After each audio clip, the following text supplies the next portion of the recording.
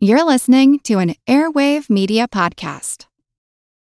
When you need mealtime inspiration, it's worth shopping Kroger, where you'll find over 30,000 mouth-watering choices that excite your inner foodie. And no matter what tasty choice you make, you'll enjoy our everyday low prices, plus extra ways to save, like digital coupons worth over $600 each week. You can also save up to $1 off per gallon at the pump with fuel points. More savings and more inspiring flavors make shopping Kroger worth it every time. Kroger, fresh for everyone. Fuel restrictions apply. Do you find it hard to sleep at night? Then the Calm Cove podcast can help you sleep deeply all night long. Calm Cove has deeply relaxing meditation music and ambient sounds like ocean waves and crackling fires. All of our episodes are designed to help you relax and to fall asleep fast. Calm Cove is brought to you by the team behind Sleep Cove, the sleep podcast that consists of spoken word hypnosis, meditation, and stories. So if you want to listen to a beautiful soundscape tonight, search for Calm Cove on Apple Podcasts or Spotify and see how we're helping millions of people relax and go to sleep every night. The Real Michael Lee is a musician based out of Iowa and a cross-disciplinary artist. He went to Columbia College studying graphic design, and he has been teaching me about different artists since we were in high school. I invited my good friend Mike to join me on the podcast today to talk about an artist he is very familiar with and, admittedly, I have long been ignorant about. I was never much of a comic book enthusiast, but Mike certainly has been for decades, and he joined me to share his expertise this week on a legend of the field, Jack Kirby. I feel like who art Ed? Try to spice it. Who art it? Mr. Wood art Ed me. Good. Either way, it's ambiguous. It works on so many levels. I know. That's off to a great start. Welcome to Who Arted, where we explore visual arts in an audio medium. I'm your host, Kyle Wood, and joining me today, I have a good friend who has introduced me to a number of different artists over the years. I think way back in high school, you were introducing me to the Lawrence Arms, Adam and His Package, among others, on the old Plea for Peace compilation that was put out by, it was one of the small ones. That wasn't Fat Wreck. Something like that. Yeah. It wasn't Matador. I don't think it was Sub Pop. Was it Sub Pop? I'd have to look at it. I still have it. I still have that CD. It was a great CD. You've opened my eyes to a lot of different stuff, and I thought you would be the perfect guest because on Who Arted, we like to look at art and appreciate art in all of its forms. And today we're getting a little bit outside of my area of expertise, but I know this is a medium that you have not only appreciated as a consumer, but you have made your own comics. Yes. So yeah. I should actually say your name. Today, my guest is my friend and musician, the Real Michael Lee. Hey, Kyle, thanks for having me on. Thank you very much. So today, like I said, we're getting a little bit out of my area of expertise, but I do think comics are something that need to be appreciated. I mean, if Roy Lichtenstein's copy of a comic book panel can go into a museum, why doesn't the actual comic? You know what I mean?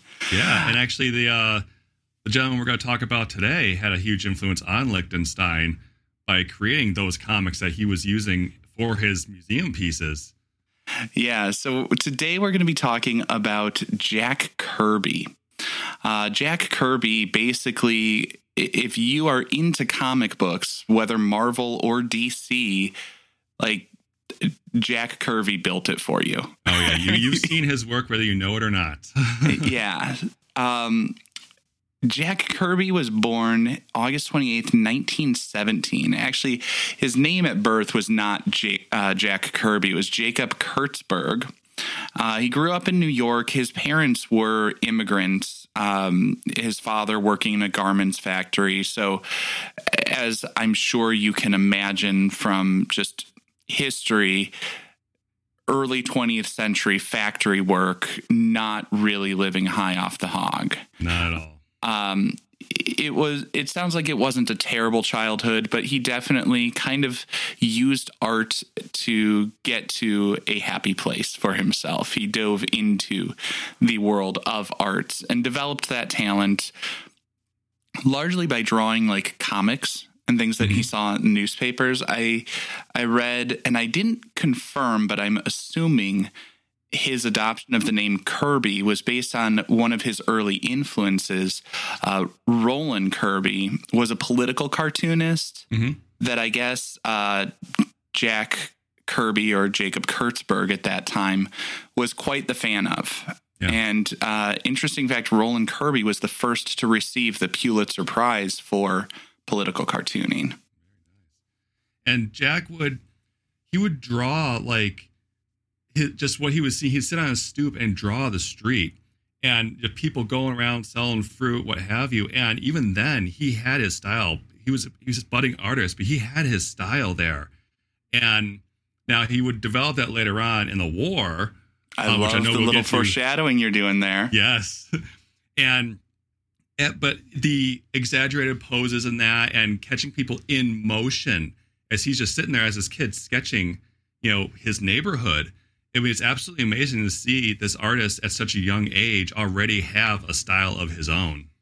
Yeah. And, being out in the neighborhood on his own, developing his own style and craft and everything like that, it kind of just reminds me for like historical connections and understanding how the world of, the past was different from today.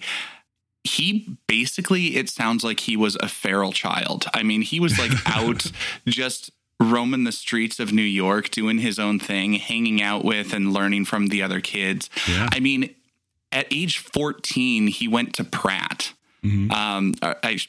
Pratt Institute, a school in New York.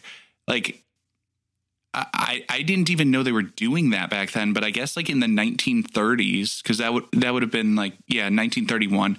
I guess back then it was just like, well, you're a teenager, you're basically an adult, you can start doing this stuff. Because he was like 19, I think, when he was starting to actually get his first job at a newspaper. And then he went to an animation studio and he was doing what was referred to as an in-betweener. Basically, he was doing the grunt work. He was doing the tedious work, making the frames that go in between like the major points in an animation. So he's doing like the stuff that smooths out the motion. You know what I mean? And doing that would influence his style as well, because, he already was growing with that, his exaggerated reaches and all that.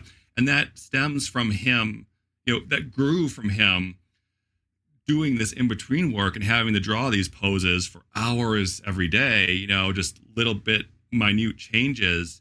And he grew that into his own style later on from the seeds he had planted earlier on the stoop of his porch, drawing his neighborhood. Yeah, and I kind of had the same thought as I was looking at his work and doing the research for this.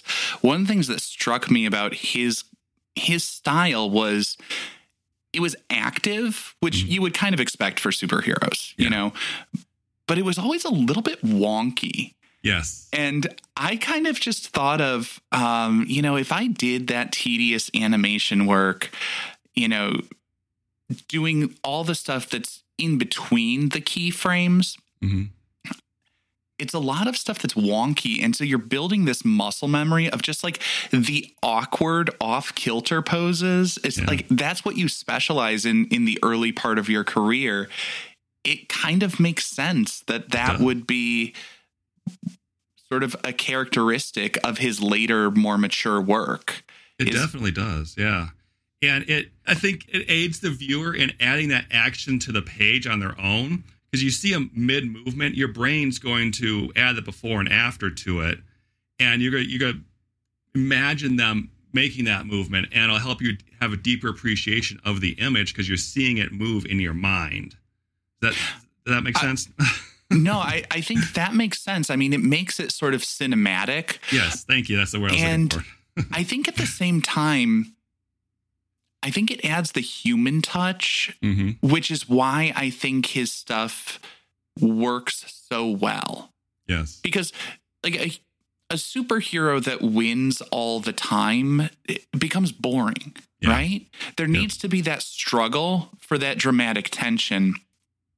And also, an audience wants to relate to the protagonist. They want to see themselves in the hero. And if the hero is a little bit flawed, a little bit awkward, like, you know, I think of the prime audience for comic books, you know, it's a lot of teenagers, and newsflash, teenagers, you're not as smooth as you think you are.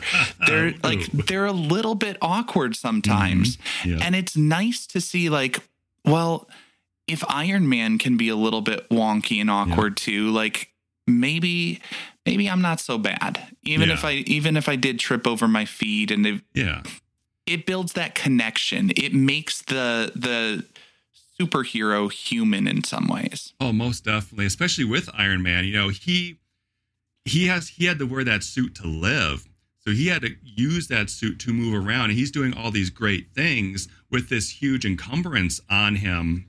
You know, that's massive for any teenager who sees that and says, well, you know, I might not have that kind of injury to deal with, but if he can do that, I can get through what I need to, and I can still be cool and have a great childhood despite all the stuff I'm going through and dealing with. Yeah. I mean, as a grown man who has never been awkward and clearly as suave as can be, I can't really relate to it. I wonder when they're going to have, you know, the perfect man sort of comic book for me. But, you know, for the rest of you little people, I'm sure it seems to make a little bit of sense.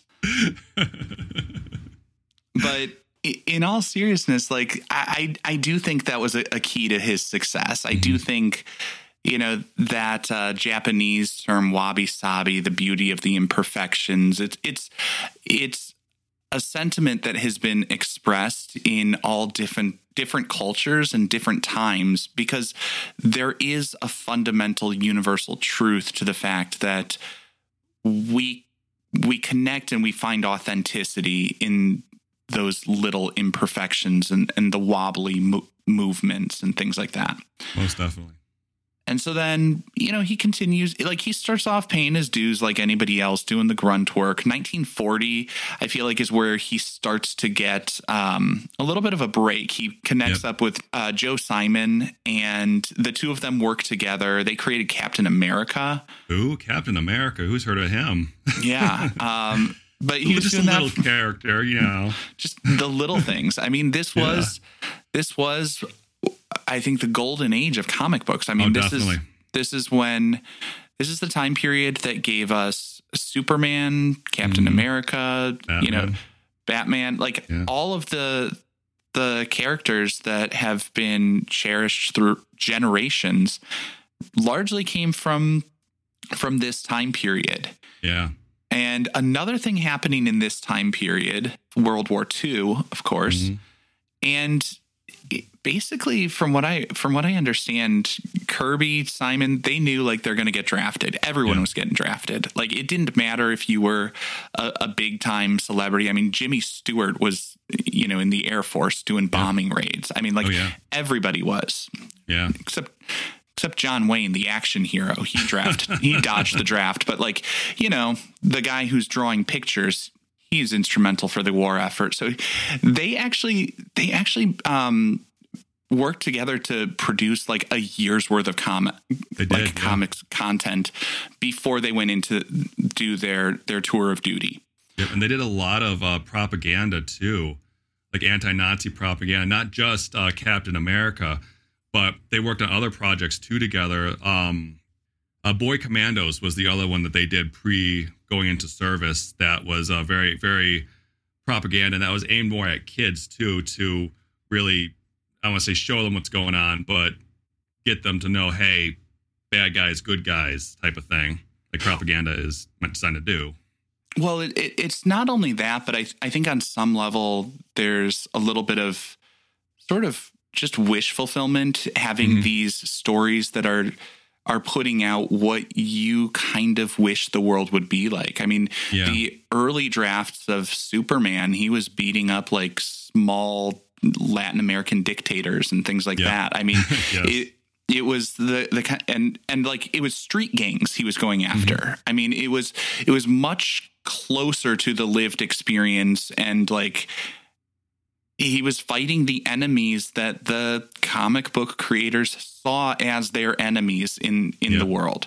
And I think, that's what good storytelling does. It helps you, it gives a safe space to tackle those real world issues that are looming large and are frankly scary in the real world. But in the comic book world, you can tease it apart. You can look at it from different ways and imagine how it could be resolved in a pleasant way. And he utilized that a lot post-war with like his creation of characters like Darkseid, who is this intergalactic dictator. He was recently seen in the Zack Snyder Justice League. You saw him on screen finally, but he's always there. The way he stands too. Kirby drew him standing, his arms behind his back. I know you can't see me. This is an audio medium, but arms behind his back, always very straight, and just like the dictators he saw during the war. And having that in the comics, it's easier for kids to see that and deal with it. No, it's out there. There are people that are like that, and having it in the comics, it is a bit of wish fulfillment to be able to handle these, but it shows kids they can be handled. Yeah. And I think that is true. Do you find it hard to sleep at night? Then the Sleep Cove podcast can help you. Hi, I'm Christopher Fitton, the voice and clinical hypnotherapist behind Sleep Cove. Sleep Cove features sleep hypnosis, meditations, and bedtime stories, all designed to help those of you who struggle at night to achieve a restful and peaceful night's sleep. Search for Sleep Cove on Apple Podcasts or Spotify and see why Sleep Cove helps millions of people sleep deeply all night long.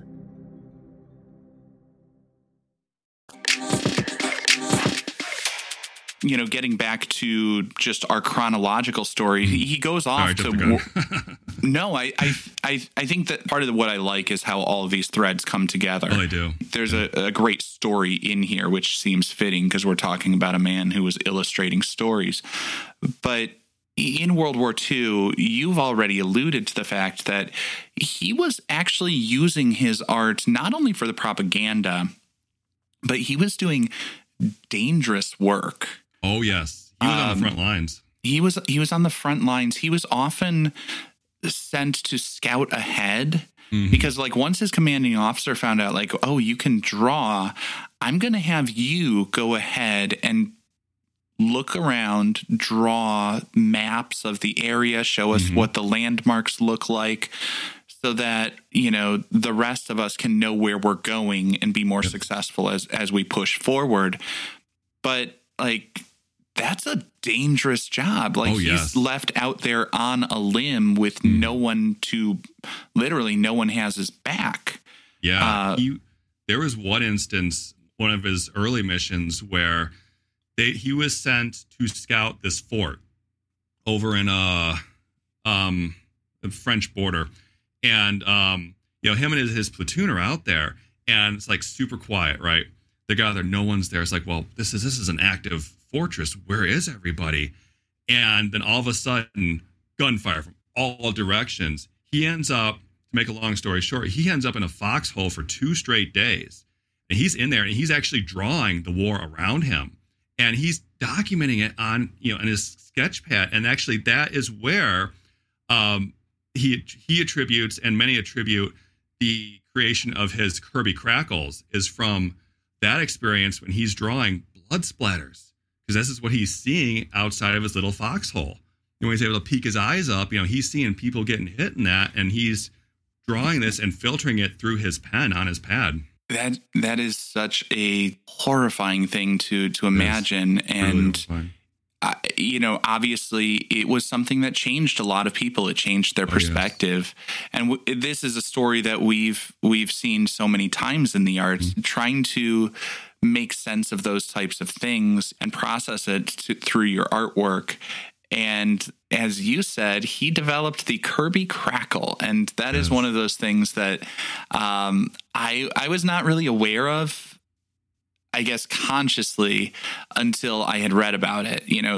It was one of those things, like a stylistic element I've seen, but had not known the name of and all of that, or known the development of it until I was prepping for this podcast and you shared those details. One of the things about the way that comic books would be produced is, you've got those color separations. In older, cheaper ones, we had the Ben-Day dots where it's all those different little dots of colors. But the Kirby crackle, or sometimes referred to as Kirby dots, were this sort of stylistic device that he would use to make these, I would say, almost like smoky sorts of ink blots and stuff like that. Like there's this energy in the negative space. Oh, brilliant use of negative space with those dots. You rarely see somebody use negative space to that degree and give negative space such energy. And it's so simple too. When you look at it and see actually how it's done, it's oh, that's not hard. But then when you think about how he uses it, how brilliantly he used it over the course of his entire career, it's okay, wow, there's more to that than just, filling in some dots or leaving areas blank. It's amazing what he did with that. Well, and I think the key is that it's not difficult in the execution of the dots themselves. It's knowing how big and where to place them and where things should be overlapping and where they shouldn't be, because it creates this effect of, it's almost obfuscating. It's almost blocking our view of some areas. So it creates this perception of peering through billowing smoke or other things. It gives the energy, which is, literally invisible, some physical presence on the page. So we get this sense that we're seeing through something like that, which again, I mean, to visualize something that's invisible, that's a major innovation. Oh, it is. And I mean, just give it that effervescence really just drove it home to folks that, hey, there's stuff going on. Silver Surfer, he's going through space, but he's got this trail of what have you behind him, and there's energy. He's got power. He's trailing power behind him, and just with these simple dots and the use of space. Yeah, like I say, it's a simple technique, but it's all in just knowing where and when and how much to incorporate it. That's what makes it. That's what made him such a legend. And so basically, after the war, he comes back, and this was a time when it seems like the comic industry was in its infancy in a lot of ways. I mean, yes, there were comics, in the late 19th, early 20th century and all of that. But like I said, this was sort of the golden age of the industry where people really started to develop it as an art form, and there was experimentation. And it seems like a lot of the major players in the industry knew each other, worked together. There are companies springing up and going under and morphing into other companies. And it seems like basically all of them worked with Jack Kirby at some point. He created a lot of the characters we know today: Fantastic Four, the X-Men, Iron Man, Black Panther, the Incredible Hulk. The list goes on. It does. And he also invented, or was one of the co-creators of the genre of romance comics. Comics young for romance. With his frequent collaborator from before the war, Joe Simon. Yeah. It's interesting seeing him create that, because he was doing all this other stuff at the same time with the superheroes and that. But then he goes, and these two middle-aged guys create this comic book geared towards the female audience. and with these romance stories, and it was just interesting, kind of like, I don't want to say palate cleansing, but just doing something polar opposite of what he was doing with Stan Lee, and coming up with these problems for these couples to have and how to resolve them in a way that wasn't cheesy. It was very interesting to see him do this at a time when it wasn't really, I want to say accepted, but it wasn't expected of him to do that. And now, I mean, it's this massive genre with, I mean, you wouldn't have stuff like Twilight or anything on the CW really without, his work back in the 50s and 60s on young romance with Joe Simon. Well, I think he was one of those people who recognized that comics were not just something for children and not something just for little boys specifically. Yep. I mean, in that day, there were a number of people who would have dismissed it as a frivolous thing and a gendered thing because it's superheroes and it's action and it's violence and it's all of those different things that stereotypically would have been geared towards one demographic. And he realized, no, there are lots of people out there with lots of different interests, and we are telling stories, and a good story can appeal to lots of different people, and we can bring all of these different types of stories to life to really expand that audience and not pigeonhole the audience, and also it expands the medium. It does. And this is a time too, you mentioned it was a bit of like a Wild West for comics. Like this is the same time we had those, like the pulp novels and that the detective stories. You see a lot of it now where it's the guy with the gun going through the door, and the damsel, and or like the sci-fi and the horror comics and that eventually end up bringing the comic code into play because they were getting a little too far out there with the violence and that. But they were really just pushing the boundaries of what they can do, and as you said, realizing that there's more than just kids who want to see this stuff and bringing the medium to a wider audience. Yeah, and in doing so, they turned comics into a far greater art form. It's that diversity that makes it stronger. So I guess we kind of covered a lot of that background. I mean, there's the sort of soap opera-esque story of like his love-hate with Stan Lee and Marvel. I don't know that we need to get too much into the tawdry details, but it was like, he was with Marvel for a long time. He left for their big rival, and then he kind of came back with great fanfare, and then I don't know, it was only like a year or two later that he still had a bit of a wandering eye, and he left Marvel again to come full circle and work in animation for Hanna-Barbera. And then I thought that was hilarious because like he leaves Marvel and Stan Lee for Hanna-Barbera, and then he's working on the new Fantastic Four. Oh, don't forget Turbo Teen. but it's like, okay, he leaves Marvel, he leaves Stan Lee because he feels like Stan Lee's not treating him right, and then he's doing the animated version of Stan Lee's franchise, the Fantastic Four. With Fantastic Four, he worked with Stan Lee directly on that, and it was definitely not the relationship they had in the 60s when they were creating all the greats. I cannot imagine how tense that must have been. Oh, it must have been so tense. And from my research, they kept it cordial. They had a very, very professional relationship while working on the series, but it was basically, we're in the office, we're getting this done. Once we're done, I don't want to talk to you till 8 a.m. the next day.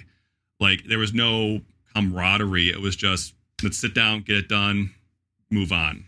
Well, it's like, your entire livelihood depends on this. So you have to get it done, but you're basically having to work with your ex, and not just your ex, but someone you broke up with twice. Oh, yes. Yeah. And then you got to sit down and be in the same room and realize that you've got to keep it together for the sake of the art form, because it was two men who were, say what you will about them, in a lot of respects, they were very talented men. They were very good at what they did. That's why they churned out so many brilliant, iconic characters. Oh, yeah. And to think, like, Kirby, at that point, when he was working on the Fantastic Four cartoon, he believed Stan Lee owed him money. So add that into the mix, too, because prior to that, his last falling out with Marvel, they had used his name in some unused storyboards for promotion, and he was not paid a cent for that. So, you're working with your ex, and they still owe you $5 or whatever, and you're trying to make this cartoon that I think many have forgotten actually existed, unfortunately. But, it's just amazing that he was able to do that because he had a great work ethic. I mean, he was notorious for working 15-hour days. And I'm sure you saw, too, he churned out like 5 pages a day, which for an artist is a lot. Yeah, I think for context, my understanding, and again, this is not my area of expertise, but my understanding is the average comic book artist is churning out maybe 1 to 3 pages in a day. Yeah. 5 pages a day is kind of a ridiculous output. It is, yeah. He did so much, and his legacy is so large. I do want to now, though, try to narrow the scope. So I think now seems like a good transition point for us to shift the focus and look at one of his works. Okay.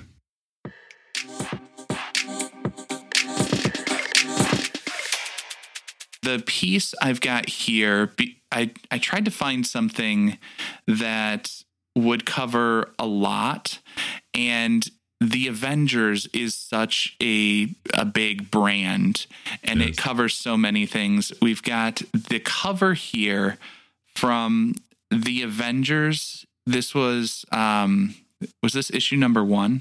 Issue number 1, yep. So issue number 1 of the Avengers. September 1st, 1963. It was only 12 cents. But here on this cover, we see a number of characters. I want to let you go first. What are you seeing here? What's jumping out at you? Well, the first thing that's jumping out at me, and we touched on this earlier, are the poses of all the characters. You got Thor there with his one arm outstretched and swinging his hammer. And it's brilliant how he shows like the hammer swinging. You have the one solid hammer there, but then around it, you just have those little fleeting images around it, which, I mean, it's a great way to show action and not just have a couple of whoosh lines there. And then you have Iron Man standing there in his golden armor in this very awkward pose with his arms just kind of a little in front of his waist there, kind of hunched over because he's in this giant suit of armor that is clearly heavy. And he does a great job of showing the weight of that armor in this image. That it's not easy for him to move in that, but he needs that. And he's about to, go after Loki and do something very heroic, clearly. Then you have down below, I'm saving Hulk for last here. You have down below, you have Ant-Man and Wasp. And what's interesting about them is, like Thor, they're the very svelte, heroic heroes because they're not damaged like Hulk and Iron Man are. They don't have this lack of peace in themselves that they're fighting. Now they would later on. We won't get into later on with Hank Pym and all that. But like right now, they're the straight up superheroes. So they're your perfect looking person with all the muscles and the curves and all that. They don't have all the issues. Now when we get to Hulk, though, you look at Hulk. He's hunched over. He's ready for battle, but he's also horribly disfigured on the outside. And that's the key, is he's disfigured on the outside. The way Kirby drew Hulk, he drew him as this ugly, horrible monster, but on the inside, he wasn't.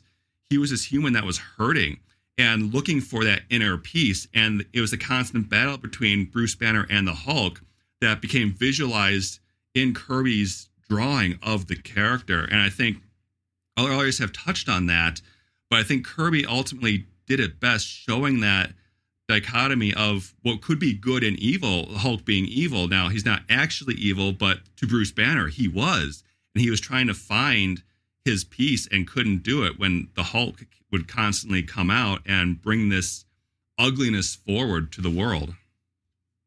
Yeah, I think, like you say, the Hulk is a problematic character. I mean, he's destructive. He wreaks havoc on... He's almost a parasite in Bruce Banner's body. It's a little bit uncontrolled. It is that id coming out. Yeah. And we see that in his lurching pose. Yes. We see that in the expression on the face. Mm-hmm. And I love your description of Iron Man. The way that he's sort of lumbering forward, it is a very sort of awkward pose. And I can 100% relate to that because, like, I work in awkward the way that my classmates would work in oils. You know, I mean, I fully see this. And as I look at this, from that formalist lens, just in terms of the composition, it's all very well balanced. Oh, very much so. Like, you have Loki on the left there taking up the entire left side and coming in and filling the space on the bottom and over to the lower right below Thor, which is drawing you around the image up. So you see, first thing I see is that burst, but then the burst leads me to Loki's horn, which is going just under the burst there. And from a design perspective, this is very well designed, because you're led around the image. So you have the burst, the Avengers, and then Loki's horn kind of visually brings you in like, oh, bad guy, uh-oh. And then you kind of go down, you get a glimpse of Iron Man there. It's like, oh, what's he doing? Like, he's ready for battle, going around. You see Ant-Man and Wasp there, and you brought the Thor, and then finally to the center, to the Hulk, and it just ties everything together so neatly. It's a very well-designed cover. Yeah, there are very strong leading lines around here for my eye to follow around the composition. I love the framing of it, the way that I'm basically looking over his shoulder. I'm peeking in on the action. I'm sort of eavesdropping on this, and like just my petty gossipy nature takes over, where it's like, ooh, this isn't laid out for me. I'm just peeking in on what are these people going to be doing to each other, and I can watch it play out over their shoulder. I'm not like in it. I'm safely at a distance, so I can just watch and judge as this weird guy in a golden metal suit lumbers forward. Right. And then what I think is interesting too is with Loki, you don't see much of Loki, but looking at him right away, he's a bad guy. He's got the horns, and his hand it's drawn with all the wrinkles, and it's just, you can't, I know, again, audio medium, you can't see what I'm doing, but doing like this claw look, like he's ready. I'm going to get you. And then it says the Avengers, I will destroy you, but, or I'll destroy you all. But even without that, you see, he's a bad guy. Like, he is not a good guy. And Kirby was very good at drawing bad guys. Like he as I mentioned earlier, drawing the ugliness, the big hands, the big brows and that. And, I don't want to say lumpy, but meaty characters were always the bad guys. And he would use that for some of the good guys too, to show that struggle with evil. And now as you're talking about meaty figures, I'm just looking at that speech bubble that's coming out that says, the Avengers, I'll destroy you all. There's this line going down, almost like the toothpick stuck out of Iron Man's shoulder. Yeah, and it creates this connection that, like, now I'm just looking at that almost like a little sign in a butcher's display window or something like that. Nothing to do with anything. I just thought that was a funny connection I'm seeing here. Although I do kind of wonder, the one thing as I'm looking at this, I feel like that speech bubble, the Avengers, I'll destroy you all. I feel like that's a little unnecessary. Because we already know the Avengers right from the title. We know it's people who are, avenging some wrong. There's some sense of justice of who they are. So we get this sense that like this guy is getting his comeuppance, and that's what they're there to do. And he must have done something horrible to make Thor and Iron Man and the Hulk and Ant-Man, like to make them all so angry with him. Like we already know he must have done something really nasty. We've got, as you so clearly articulated, the R of his hand. But in all seriousness, there is this clenched pose. There is this sense that like this is a confrontation happening between them. I kind of wish we didn't have that speech bubble. Just because it's a little on the nose, and I think we've got everything else there already illustrating it. And it creates this minor focal point that I'm trying to imagine what the negative space would look like without that white bubble. Maybe it just, it's a counterbalance in some way to Thor's speech bubble. Yeah. I mean, design-wise, they could have possibly moved Wasp up there, though, like, or even Ant-Man up there. Probably I say more Wasp, but like I could see why they kept Ant-Man and Wasp together.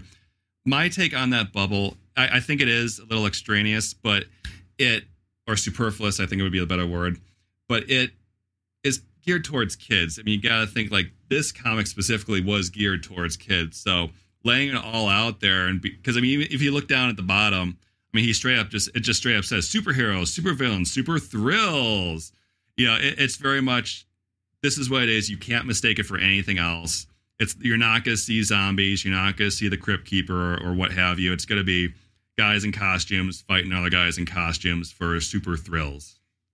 Yeah, and as a general rule, I am a fan of making the subtext text. I think it's just the flow of the composition. Yeah. Because now I'm looking at it and it's like I start to get overwhelmed with too much text. Oh yeah, sometimes on the page it's very busy, and like there's a lot going on. And usually I like busy. I generally feel like anything worth doing is worth overdoing. And I feel like the image is already doing so much. It pulls me. The added speech bubble almost pulls me out of it for something that I didn't really need to know. But again, he's achieved a little bit more success than I have, so I'm not going to go too far on that criticism. I mean, you can pick apart anything. Well, we probably blame Stan Lee for that one then, because he probably told him, I want him to be saying the Avengers, bah, which look at this is it's actually the third time Avengers is said in the hierarchy. You have the header, which says the Avengers. And then below it, you have the burst, which says the Avengers. And then just below that, it says the Avengers again for the third time. So it is, it's busy, but it's driving that point home. This is an Avengers comic. This is not X-Men. This is not Fantastic Four. You're getting the Avengers here. Any questions? Yeah. And I mean, I think that probably makes sense from a branding perspective. Yeah.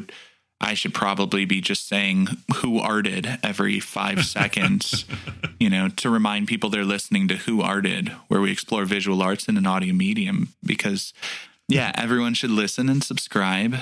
Leave a rating or review on your favorite podcast app for Who Arted, weekly art history for all ages. Mm-hmm. But I think, yeah, it's good. And for issue number 1, I suppose that repetition is more important. Yeah. I don't know. Looking at the rest of this, one of the things that I also was struck by was the difference in Iron Man's suit. Yes. Iron Man looks very different in this issue than the issue that might be published, next week. Yeah.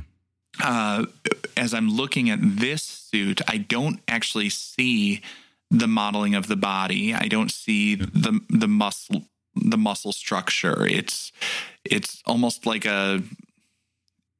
it's almost like a tube or something like that. Like it feels clumsier.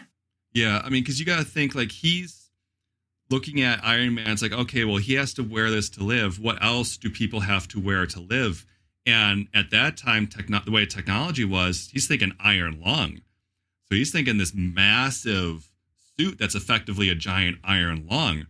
And so with that, you're going to be lumbering. Now, nowadays, it's, you got the in the movies, it's like the little nano thingies that, he pulls his rip cords on his hoodie and they come out of his thingy in his chest and makes his armor. Back then, I mean, he had to put this on and get into it. Now, later they ended up giving him like a suitcase armor and stuff like that. But, at the time, this was the best technology they had. So he's got to be big and lumbering. But I mean, creating this giant suit, he's wearing war to stop war in that. It's a very interesting concept, wearing this giant suit. Yeah, I think it is interesting, and I like the awkwardness to it. Mm-hmm.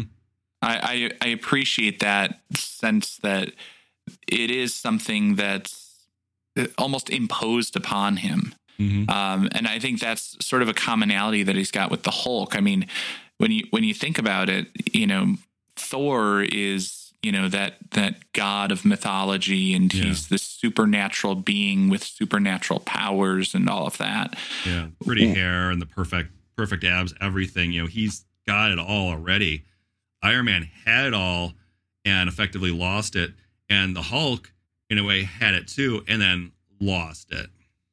Yeah, and they're fighting their personal demons there. Yes. And we can visually see that struggle. Oh yeah. Which, as we've already kind of alluded to, it brings the humanity into it. It makes it relatable, and it helps the audience see themselves and connect with the characters in a different way. Very much so. I'm wrapping it up. I want just a 3-point rating scale. And where should this hang? The Louvre? Is this something to look at? The lab. Is this something to learn from? Or the Louvre? British for the bastard. Yeah. There's a poop joke in there somewhere. Oh, that's terrible. I think just the cultural impact it has had, it needs to go in the Louvre. And, I mean, you wouldn't have so much if it weren't for this. Just all the artists it influenced. And besides what he did in his later life and that, how he influenced them, this single piece, I think, opened a lot of eyes to a lot of young kids who would go on to create something like, say, Spawn or, any of the newer characters nowadays. This is definitely something for the ages. Yeah, I would wholeheartedly agree with that. I feel like it is an art form that deserves its due. I mean, if Lichtenstein's copy of his work belongs in a museum, then certainly the original that inspired it should be in the museum as well. I mean, and this specific piece is an important cultural artifact because, as you said, it has had an influence on generations of artists, and it has also brought the love of literacy to a lot of people. It's storytelling, it is the visual arts, it is all of these things coming together. And in the Avengers, we see several iconic characters brought to life. So, issue number 1 certainly is one for the museum in my book. Definitely. Well, thank you very much for taking the time. I always appreciate that you have so much more knowledge and expertise than I do on so many bits of culture. You have introduced me to a number of artists that I still enjoy. And I should also point out, I want to plug your pluggables. You are a musician yourself, the real Michael Lee. Yep. You want to give us the website, the Twitter, the all that stuff, and I'll make sure I also link it in the show notes. Thank you, Kyle. You can find me at bit.ly/here, TRML. That's bit.ly/HEARTRML. You can find all my links there.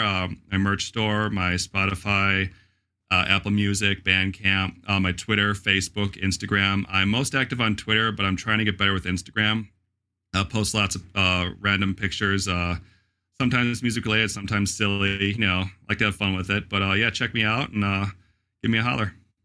I most certainly will. As you know, I have been interacting with you on Twitter and giving you a hard time about all of your dadly stuff. But I appreciate your taking the time, and I will have to have you again to talk about another artist one day, because I do appreciate the connections you bring to it. Thank you. Well, thank you for having me, and I would love to come back. This concludes this week's episode of Who Arted, part of the Airwave Media Podcast Network. If you found this tolerable, please leave a rating or review on your favorite podcast app. You can find images of the work being discussed this week and every week on social media at Who Arted Podcast on Twitter, Instagram, and TikTok, and of course on the website whoartedpodcast.com. Podcast done.